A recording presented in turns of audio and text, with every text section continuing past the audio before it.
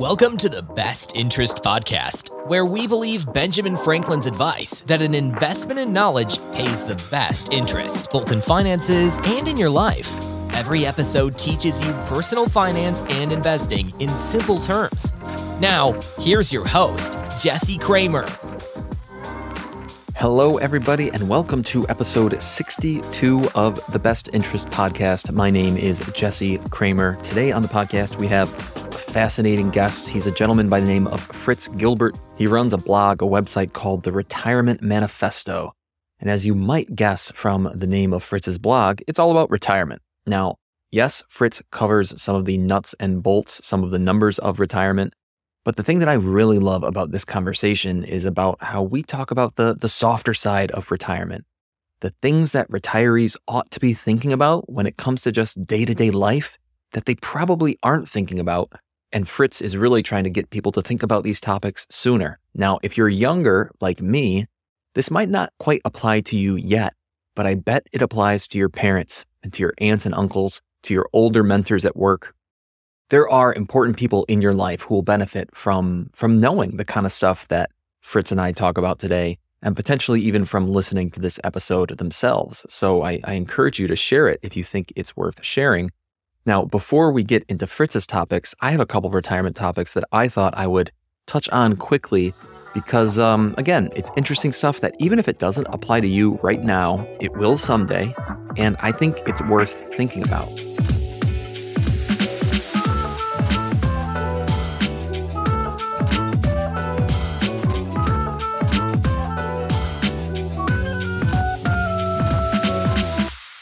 I saw a headline recently stating most people don't understand life expectancy data, which means they don't understand the fundamental aspect of retirement planning. How long will you live?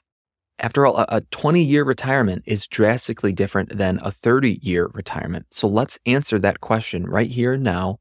How long will you live? So first, we can look at the data as of 2020. The average American male born in 2020 will live for 74.5 years.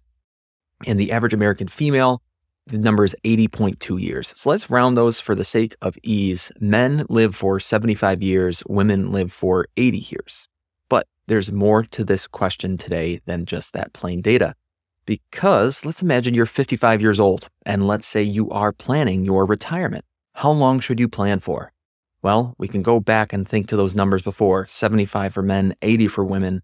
So if you're 55 today, then men should plan for a 20-year retirement. Women should plan for a 25-year retirement. Maybe you want to add a few years on there as a buffer, because after all, if those are the averages, half of people live longer than average. So maybe you add 5 or 10 years of buffer, and that's how you get to your retirement timeline.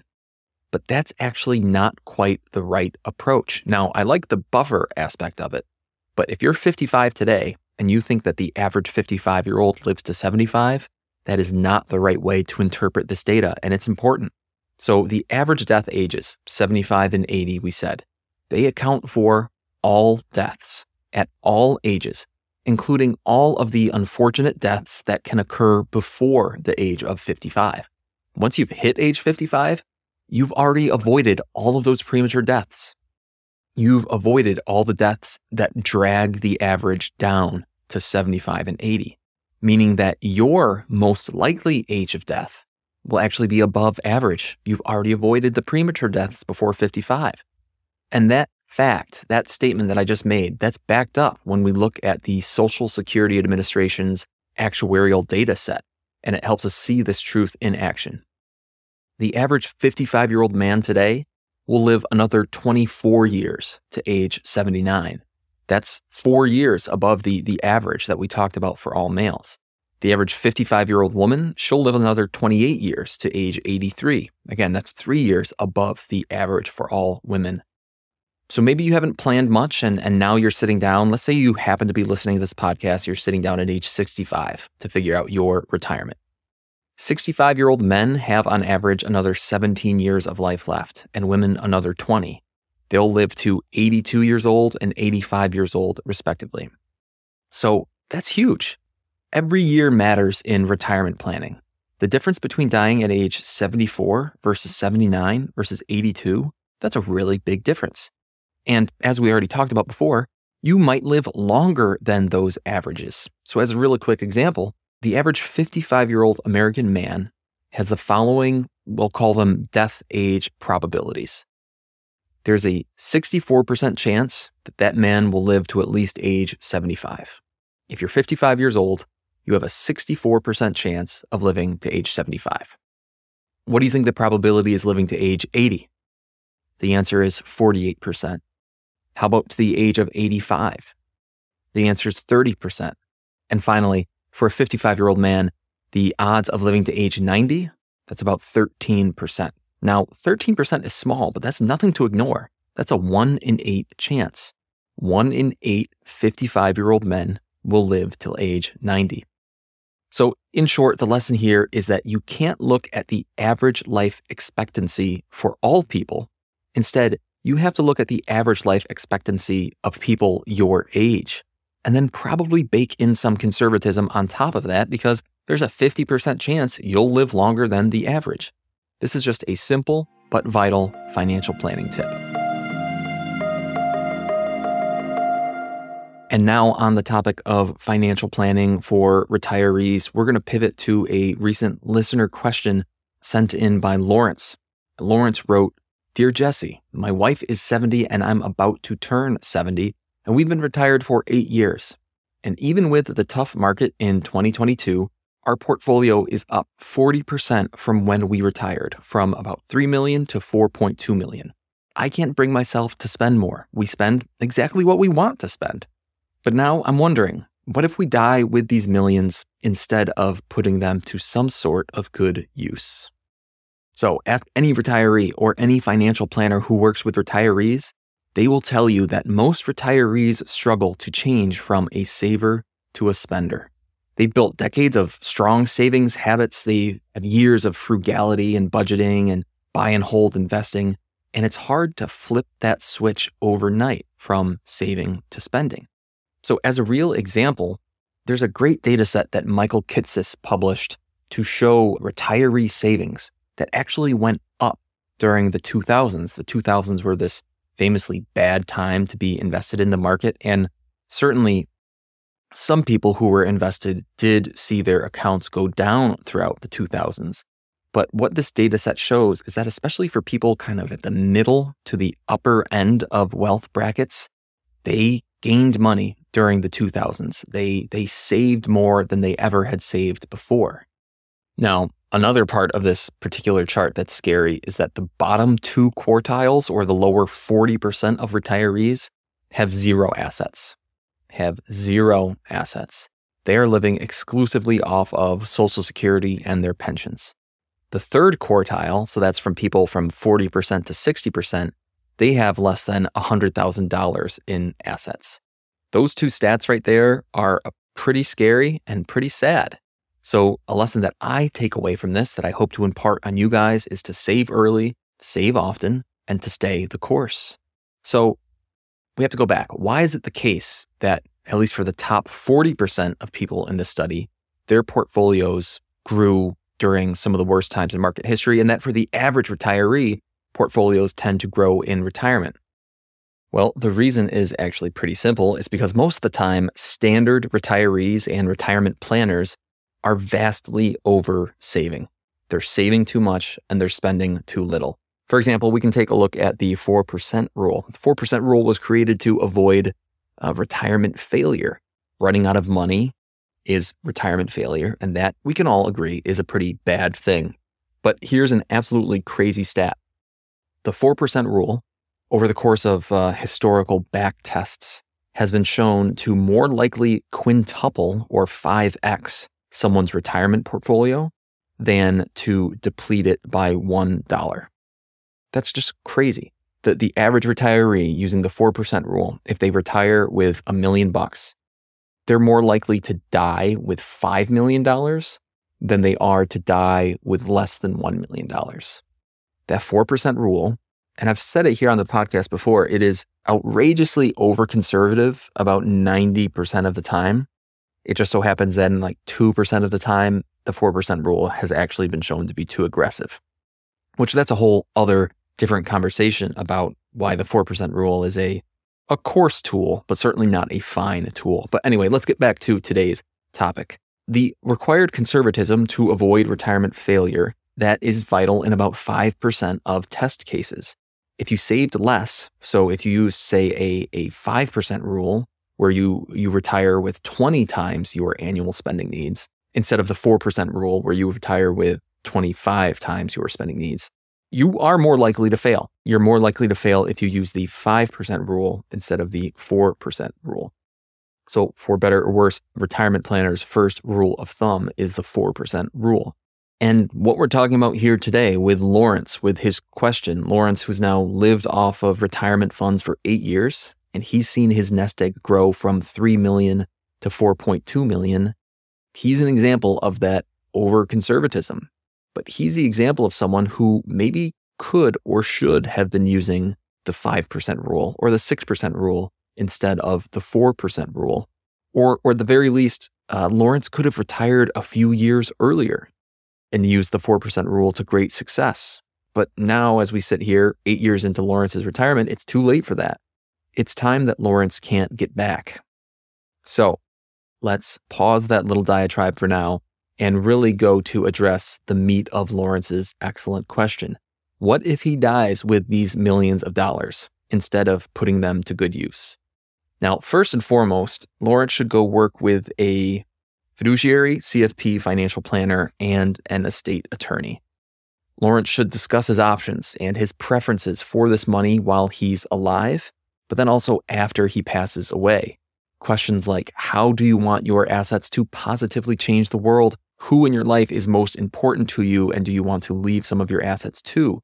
Are there any charities that you want to leave assets to in some way, or bequest to your university, to your alma mater, and to leave a scholarship to future young, bright minds? These are the types of questions to ask and then answer. The next point I would make to Lawrence is to not let society force you into spending your money on yourself. If you derive joy from helping others, I'm sure there are terrific philanthropic uses for your money while you live. The next one, Lawrence, if you have children or grandchildren, remember Warren Buffett's thoughts. Leave them enough money so that they feel they could do anything, but not so much that they could do nothing. In other words, if you leave your kids, say, $500,000 each, that's enough money that they could do a lot of interesting things with it. But that's not enough money so they could sit around for the rest of their life and do nothing. Leave them enough money so that they would feel they could do anything, but not so much that they could do nothing. And the next one is something I call running the McDonald's tests on your favorite things. So the McDonald's test, real quickly, as a quick aside, it comes from a story of a client who I'm actually working with at work, where one of his favorite things to do is literally to go eat burgers and fries. It's like his favorite meal. We were talking about it one time, and this gentleman is a multimillionaire. So I asked him, I said, oh, cool. Are there any great burger and fry restaurants that you've been to recently? And his answer was, no, not really. I like McDonald's.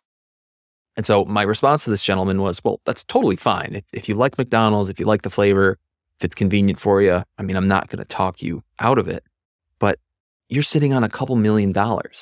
So if you want to, you could take a road trip to any burger and fry restaurant in upstate New York and spend an afternoon, spend a weekend getting there, and go have a terrific 5-star burger and fry meal.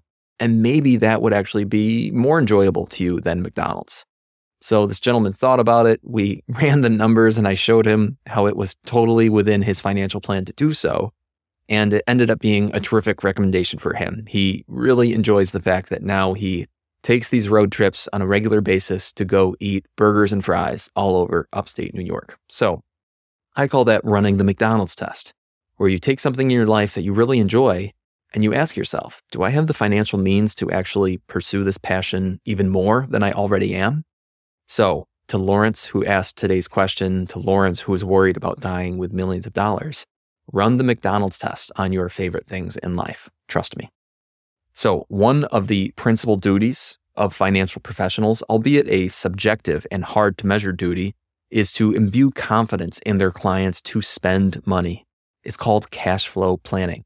When you do cash flow planning for a client, you're telling them that they should be confident in a certain amount of income, but for retirees, it's really a certain amount of expenses that they'll be making throughout their retirement. You should spend money. You should enjoy the fruit of your labors. You should trust the math. You should trust your portfolio and enjoy your life. Now, if you do that and you still have lots of money left over while you're alive and while you're mentally spry, you need to determine what you want to do with that leftover money. So Lawrence, work with a CFP, work with a estate attorney, and enjoy these golden years of your life. Here's a quick ad, and then we'll get back to the show. One of the more common questions I hear is, Jesse, what do you like and use? Books, blogs, podcasts, even banks and brokerage firms. What are your recommendations? So to answer that question, I put together a webpage. You can check it out at bestinterest.blog/recommendations. Again, that's bestinterest.blog/recommendations to check out how I'm improving my financial life.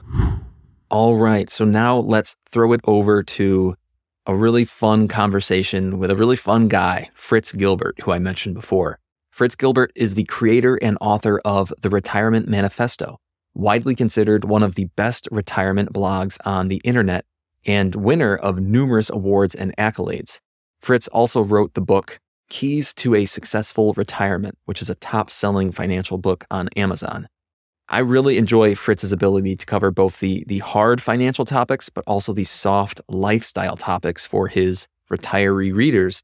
And I'm really excited to share his fun viewpoints here today on the Best Interest Podcast.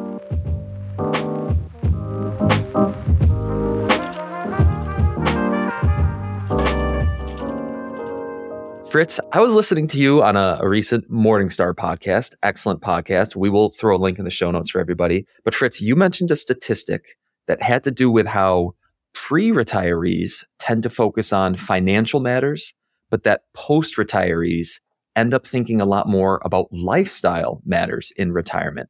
So I'm just curious, how did you first learn about that? And when you first learned about it, how did you react? And then what exactly are the main issues that you think that post-retirees really are thinking about? Yeah, wow. What a great lead-off question, Jesse. First of all, happy to be on your show. I love your content and I really enjoy being on. But, it's interesting. I've gone through the retirement transition. I've been retired 5 years now. I've been writing for 8. So I started writing 3 years before I retired. And at the time, like everybody else, I was very much focused on the financials. And if you read the first year of my posts, almost every one of them were financially related, right? It's what you're focused on. In your working years, you're just, when can I retire? Don't obsess on when you can retire. Enjoy the journey as well. That's my biggest caution to the FIRE community, which I was a member of. I'd say I was 55 when I retired. So I was kind of late FIRE, but still FIRE. Yeah.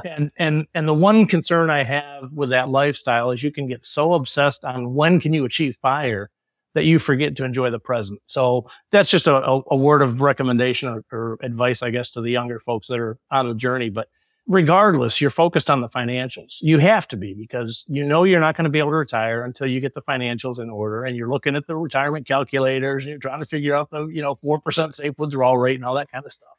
That's natural. And what I say is that's necessary, but it's not sufficient. So when did I first discover that reality that you have to focus on the non-financial as well? And I would say that was probably about a year or two before I retired. I'd been writing for about a year, paying a lot of attention to the topic, doing a lot of research, writing a post every week. And the more I read from people who had traveled the journey before me, I started seeing more and more about the importance of the non-financial stuff. And I'm like, yeah, okay. It takes a while to be convinced. But I listened to the stuff I was reading and I applied it, and I started writing posts about the non-financial side. We moved to a cabin up in the mountains. So we had a pretty major lifestyle change, and we started thinking about it quite a bit. About a year before I retired, we really knew, okay, we're good to retire. June of 2018, this was like in 17. Okay, June of 18, we're out. We know we're good. But I still had a year to go. So rather than just continue to refine the numbers, they're kind of what they are at that point. Yeah, you're still investing. You're looking at returns. You're trying to build up your cash, for the transition. But essentially, it doesn't get you a lot more benefit to continue to grind on the numbers. So I spent that last year starting to really focus on the non-financial stuff, which we can talk about. But when it really hit home is as I went through my retirement transition, it was incredibly smooth. And I started reading more and more research about the highest correlation they found for people that have a successful transition to retirement. It's a huge transition. Don't underestimate how big of a change it really is. And a lot of people struggle with it.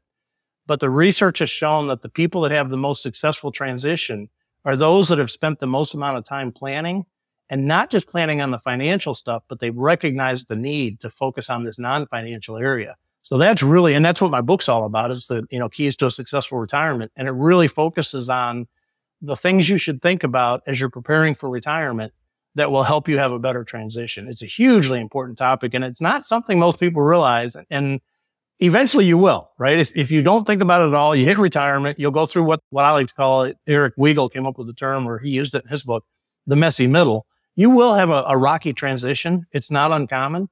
And that's what that article in the Morningstar podcast was about, these blind spots that we discovered. Right. And a lot of people struggle with that transition. And most of the reason that they struggle is because they didn't realize the importance of this non-financial stuff. You figure it out in time, but it's a lot easier if you think about it on the front end.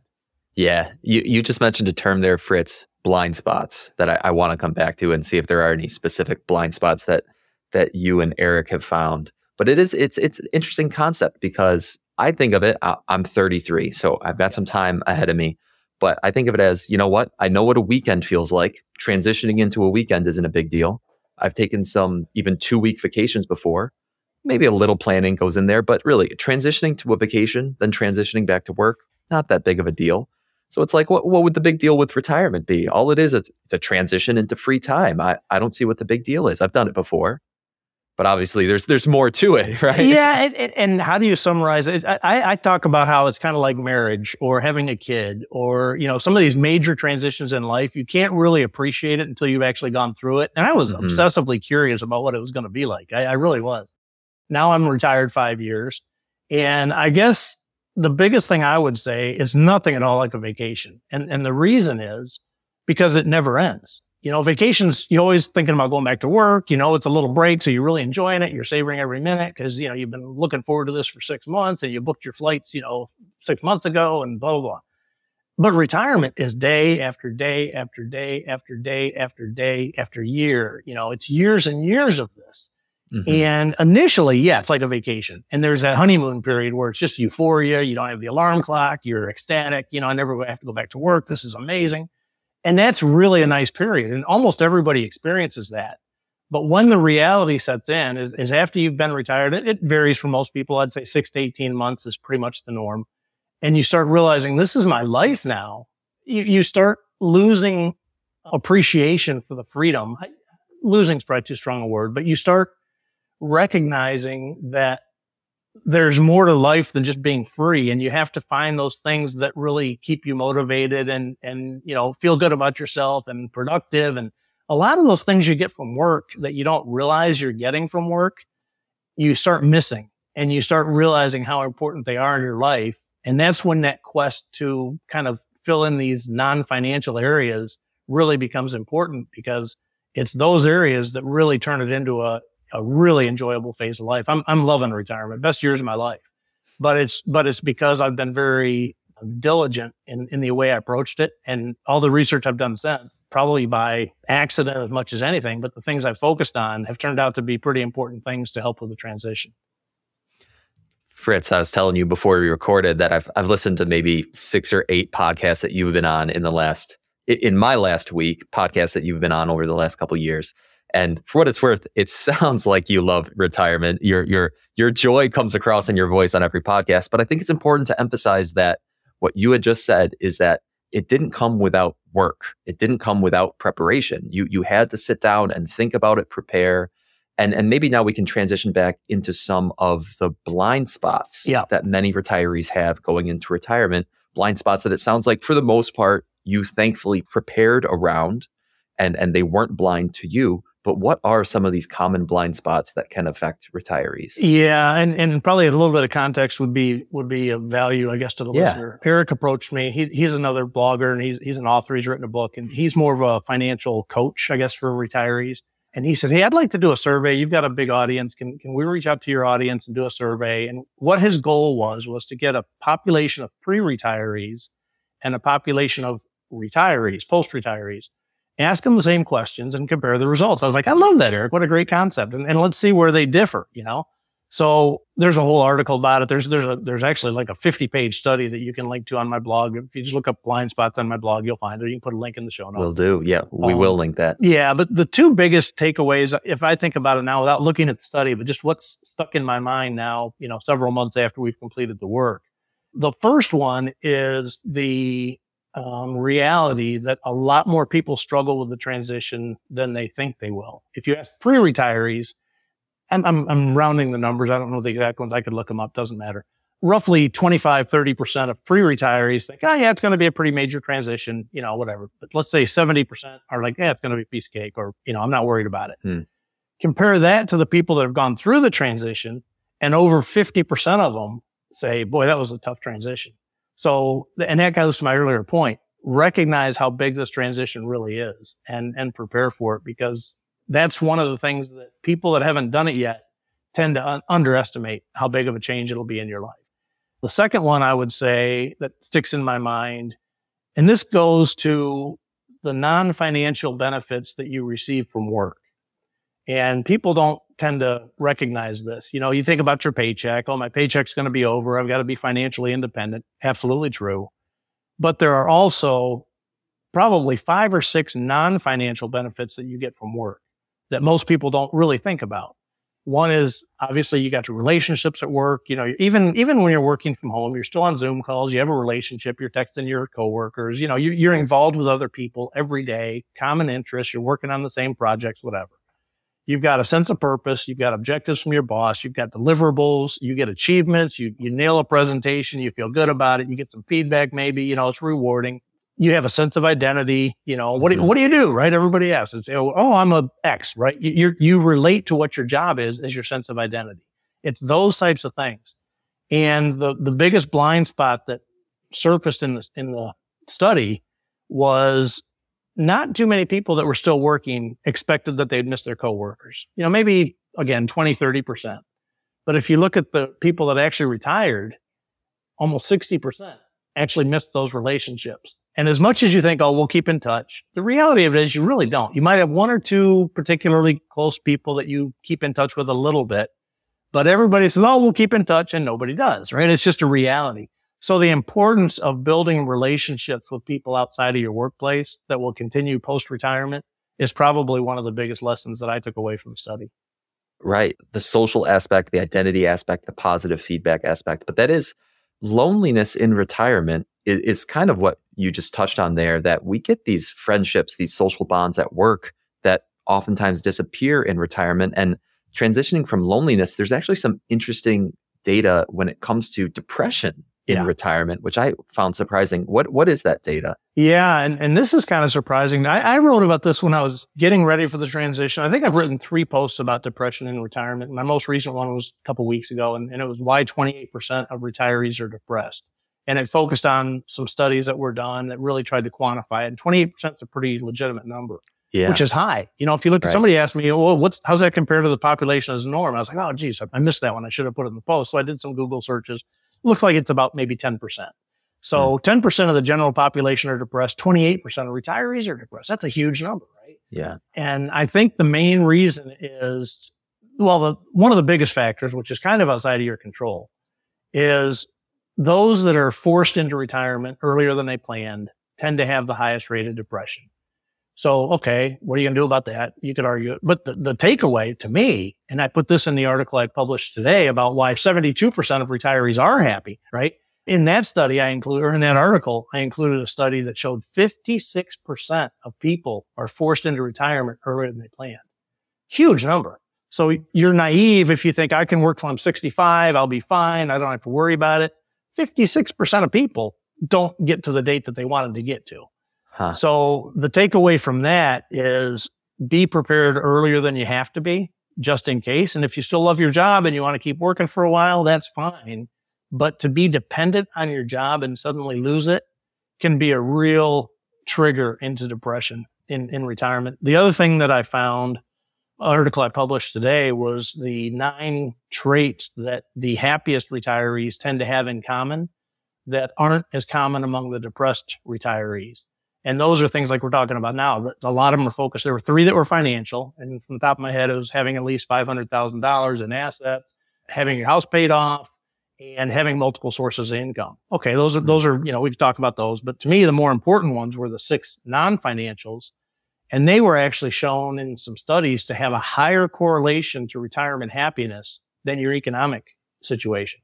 So again, it goes back to the importance of these non-financial ones. And the characteristics of the happy retirees were a sense of curiosity. They're really willing to try new things. They are exploring a sense of purpose. A lot of reference to Wes Moss's work, which he's done a lot of work on happiness and retirement. And, the difference between happy retirees have an average of 3.6 core pursuits and depressed retirees have like 1.9, right? So it's double the number of things that you found that keep you engaged.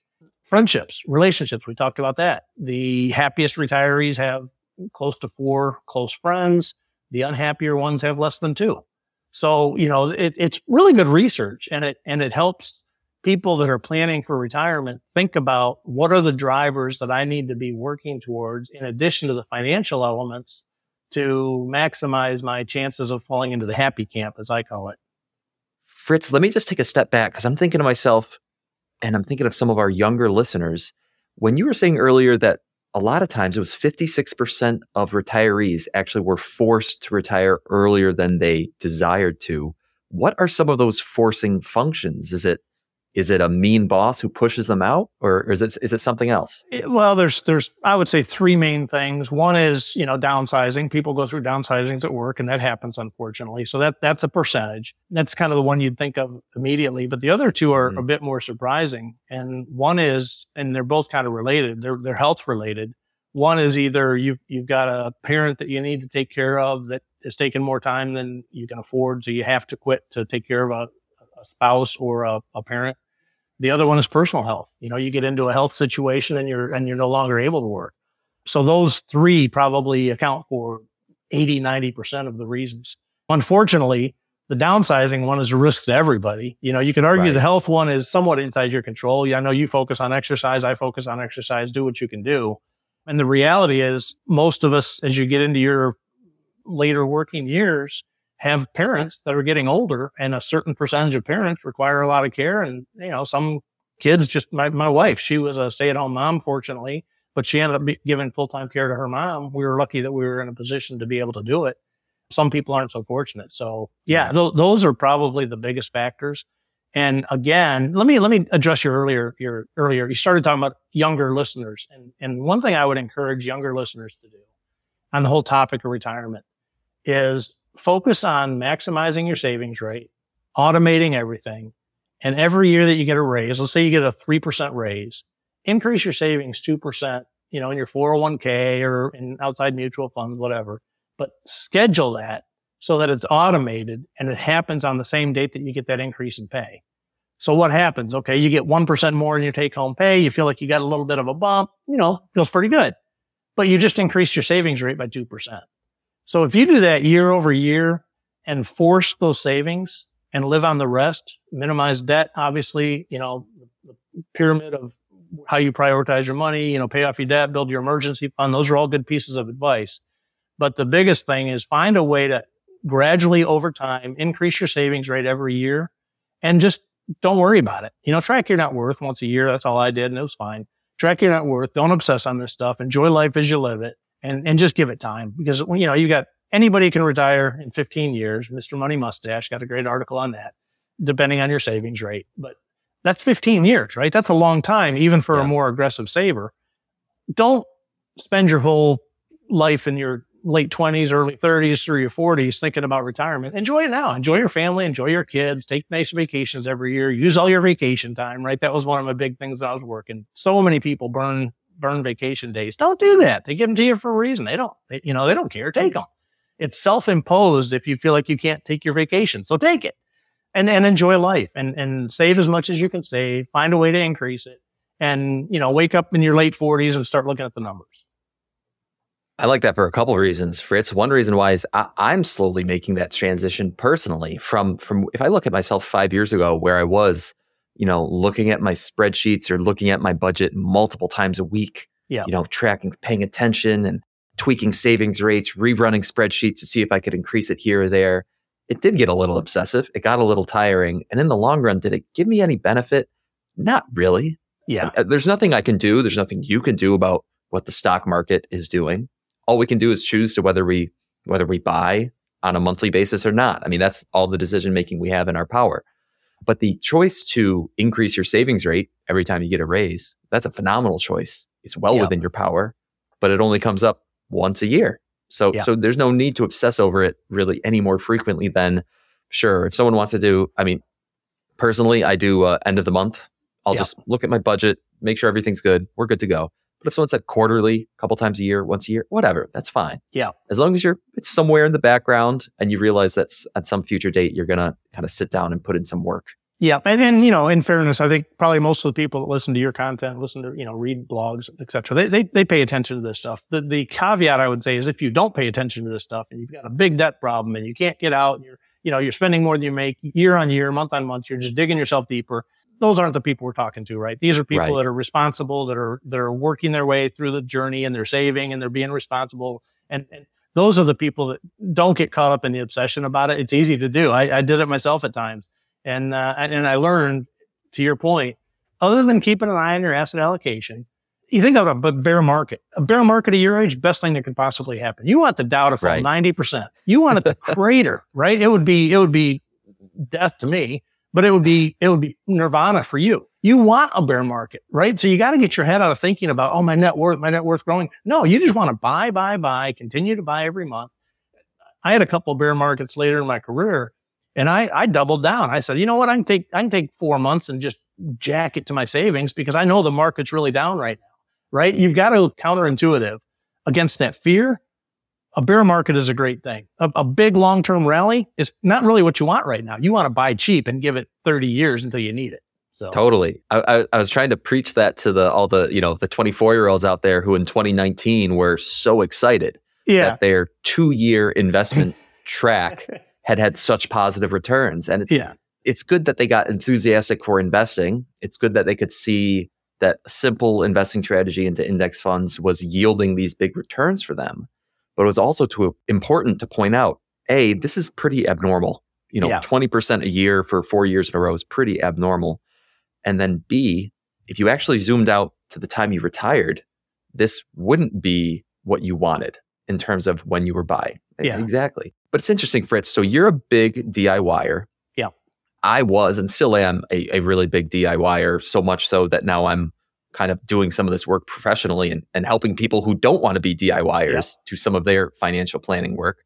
But I understand that at least once, kind of as you were gliding into retirement, and it might have been more than once, you did sit down with a CFP simply to double check some of your numbers, some of your thought process. So I'm just wondering, what was that process like for you in terms of the decision to sit down with a CFP and just get everything double checked? And then actually logistically, what was it like, to have that help?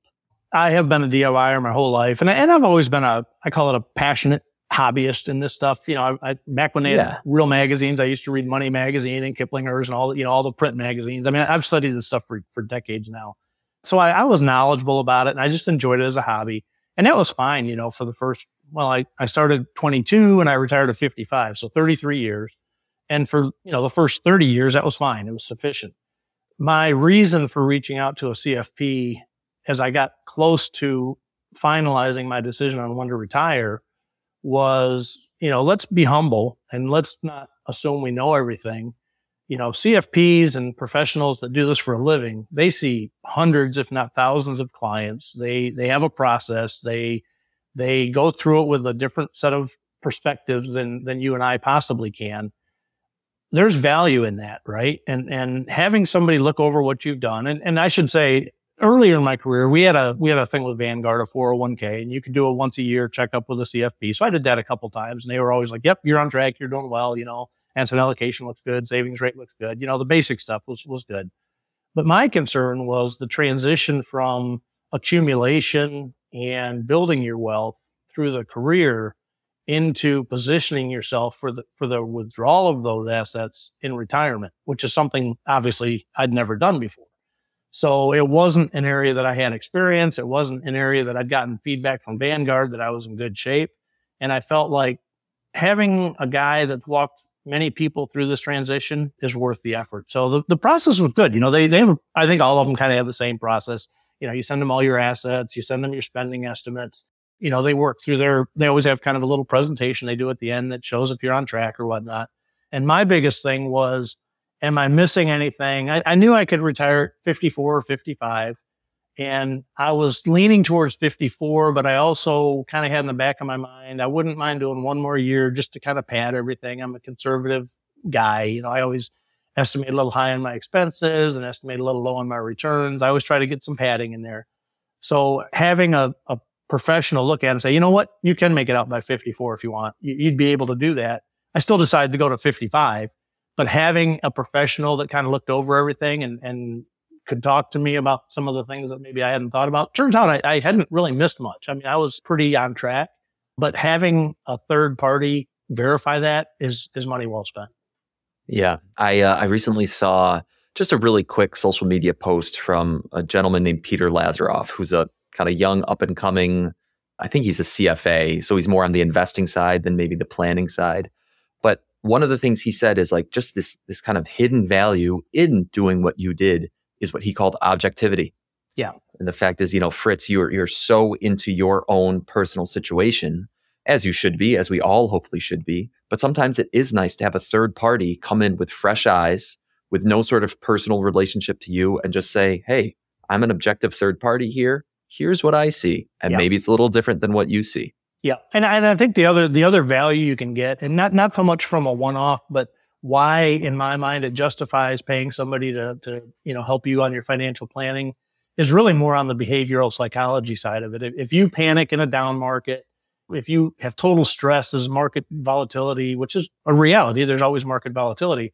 I was always like, hey, the market's down. Great. I'm going to increase my investments, right? I never worried about that, but human nature is to worry about it. And the worst thing you can do is sell after a downturn, right? And then you got to figure out when you're going to get back in, and you lose the upturn, and it's suicide. And having a professional guide you through those market downturns, if they make you really uncomfortable, can save you a ton of money over the long term, because that's when you'll get slaughtered. If you make a big mistake in your asset allocation due to market volatility, that's probably the biggest individual mistake people can make. And a professional will typically help you avoid making those kind of mistakes. Here's a quick ad, and then we'll get back to the show. Every week, I send a quick free email to thousands of readers that shares 3 simple things. 1, my new articles and podcasts. 2, the best financial content of the week from all over the internet. And 3, a financial chart that explains some important concept in the news that week. It's a great primer to boost your financial know-how. But Jesse, I don't want another email. Well, this might not be for you, but I do hear you, which is why I make it very short, sweet, and full of only the essentials. While 18% of people who sign up eventually unsubscribe, and 13% of people who are signed up haven't opened it in the past 3 months, a whopping 66% of subscribers read my email at least once a month.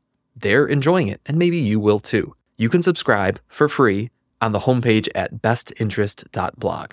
Again, that's a free, no strings attached subscription at bestinterest.blog. Because that's when you'll get slaughtered. If you make a big mistake in your asset allocation due to market volatility, that's probably the biggest individual mistake people can make. And a professional will typically help you avoid making those kind of mistakes.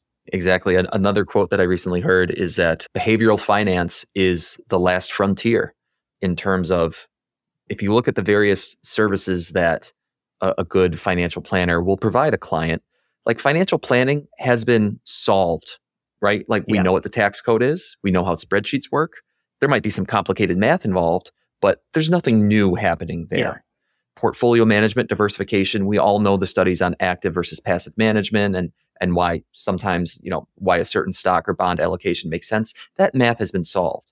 But behavioral finance is something that, as far as we can tell, human brains will remain irrational for from now to the end of time. Exactly. And there will always be a need for an objective, calm professional to step in and say, hey, now's not the time to panic. Yeah. And I guess the last thing I would think about on this side, one of the things that brought value to me doing this, I guess just a confirmation that we were ready, was for my spouse, right? She knew I was doing this stuff, and she kind of pays the bills and I do the longer term stuff. It works well. But, she trusts me and she's like, yeah, it's good. But, getting confirmation from an expert brings confidence to those that aren't really managing it day to day as well. So there's, you got to think about the relationship and the whole household, not just you as an individual if you're managing your investments. Totally. And that happens to me once in a while too. It happens to us. A DIYer will come to us and they say, if I get hit by a bus tomorrow, just so you know, I've informed my spouse to come talk to you. So, here are my numbers. Here's my plan. Here's what I've done. Sometimes they want to sign on and work with us. Sometimes they just say, like, as an FYI, if I get hit by a bus, you're going to get that next phone call. Yeah. And it's important to have that backup plan in place. So let's talk about that glide into retirement one more time. I love this quote from your book, Fritz. You encourage your readers to make a decision early in the process that you're going to approach retirement with optimism, curiosity, and gratitude. Real quick, can we dive into those three words, optimism, curiosity, and gratitude? I know you've already mentioned curiosity a couple times in this episode so far. Yeah, and really this came from 3 months before I retired. I wrote the 10 Commandments of Retirement. It's actually hanging on my wall back there. And they were really kind of my guiding principles on how I wanted to live life in retirement. And the interesting thing is as I thought through it and wrote the post and wrote the 10 Commandments and look at it even now, 5 years later, the interesting thing to me is how many of those are mindset related. And really having a positive mindset going into this, it's almost a self-fulfilling prophecy, like many things in life, right? And the good thing is, all those three things you just mentioned, those are all mindset related items. And the mindset is something that for the most part, we have control over, right? We can choose to be negative or we can choose the glass is half empty, the glass is half full. It's your choice. And making the decision that you're going to look at things from the optimistic and not Pollyanna, unrealistic, but just choose to look for the good in life can go a long way, right? So that was kind of the basis for that quote. And then the specific things about curiosity, you've got to fill your time with things that bring you purpose and how are you going to find those, right? You're suddenly 100% responsible for it. You've always had somebody telling you since you were 4 or 5 years old. You've always had somebody telling you what to do and how to fill your day. Suddenly you're responsible for it. And the best way to do that is to listen to your curiosity, pursue things that interest you, take the first step. And I've got just a myriad of examples of people that have done that. And you just start. My blog is one. I just started writing a blog just out of curiosity. And it's turned into a major purpose in my retirement. That purpose now is bringing fulfillment and reward and recognition and sense of purpose and all those things we talk about. But it all started with pursuing curiosity. The other thing I would say about gratitude, recognize if you're able to retire earlier than average, you're a very blessed person, right? I mean, how can you not be thankful for that? And what I've found is as you make that transition from your working years to what am I going to do with my time, finding a way to take that time to help other people and be gracious that you're in a position where you don't need anybody else's help. But guess what? Now you're free. You can help other people. So we started a charity, my wife and I, and Freedom for Fido. We build fences for free for low income families that have dogs on chains. And the reward of not only being outside with a group of volunteers doing the physical labor and having that sense of community of like-minded volunteers, but more importantly, seeing the help that you can inject in a community is rewarding beyond words. Again, that comes from the mindset and pursuing things and seeing where they lead. That's awesome, Fritz. That's awesome. You might know this by now, but my wife and I, we foster dogs. So we're big dog people. I saw that in your email. Yeah, I was going to mention that. Yeah, that's awesome. We're both dog guys. So yeah, that's cool. Well, Fritz, this has been excellent. And I'd love to put a stamp on this. Last question for you. And it's very much in line with what we've been talking about, but I'm thinking about my typical listener is probably in that 25 to 40 range, but that means that their parents are in that 50 to 70 range. So if you had one quick tip to give to a child of a pre-retiree and then a second quick tip to give to a child of a post-retiree, what would those tips be? Ooh, I've done hundreds of podcasts and I've never had that question. That's a very good question. The first thing that came to my mind when you said that is when I talked about depressed versus happy retirees, the chances of depression are 4 times higher if you're divorced than if you're married. Now, if you get remarried one time, the odds are the same. You're okay. But if you're divorced, the odds go up. What changes the odds for a divorced person is how strong their social network is. And as a child, you are a key piece of that social network for your parents. So number one, support them, be encouraging, show an interest, ask them what they're going to be doing, share a podcast with them. Say, hey, I just listened to this guy, you might be interested in him, share resources, help them find, they're struggling with the journey, whether they tell you about it or not. Everybody's anxious about retirement. So try to find a way to have that discussion with them.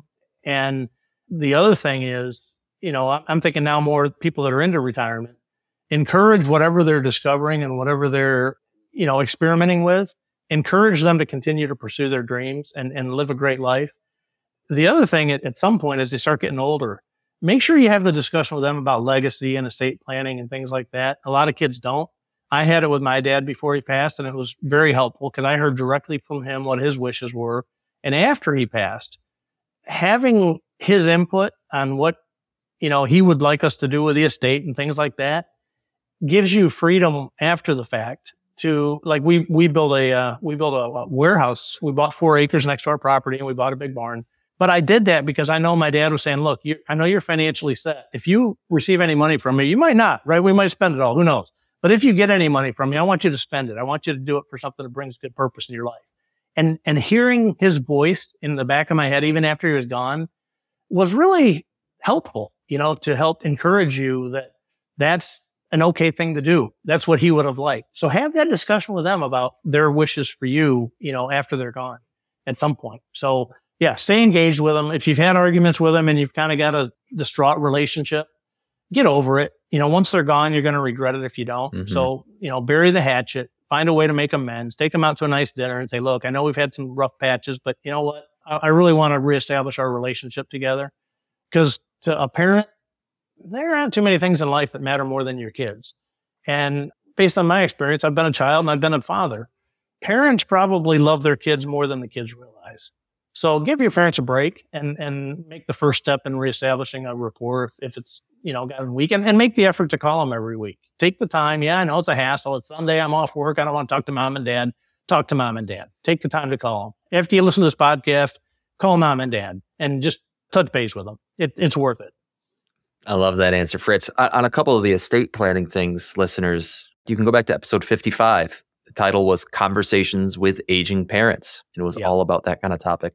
But I really like that, Fritz, where, most of those tips, most of those conversations had to do with the non-financial side of retirement. And that really is such an important thing. So Fritz Gilbert of the Retirement Manifesto, thank you for coming on the Best Interest Podcast. Hey, Jesse, I really appreciate it. Love your show and love what you're doing. And I'm really honored to be on it. I appreciate it very much. Thanks for tuning in to this episode of the Best Interest Podcast. If you have a question for Jesse to answer on a future episode, send him an email at jesse@bestinterest.blog. Again, that's jesse@bestinterest.blog. Did you enjoy the show? Subscribe, rate, and review the podcast wherever you listen. This helps others find the show and invest in knowledge themselves, and we really appreciate it. We'll catch you on the next episode of the Best Interest Podcast. The Best Interest Podcast is a personal podcast meant for education and entertainment. It should not be taken as financial advice and is not prescriptive of your financial situation.